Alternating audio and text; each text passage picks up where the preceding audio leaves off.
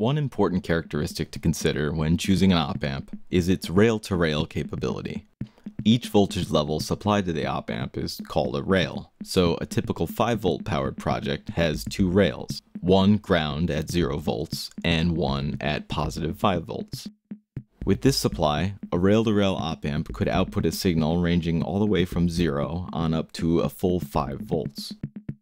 This common LM358 op-amp is wired up as a buffer. It'll try to output a copy of its input signal.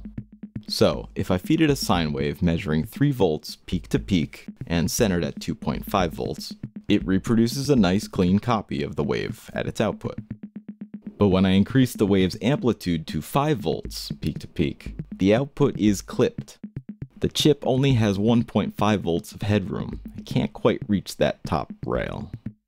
If only we had something better.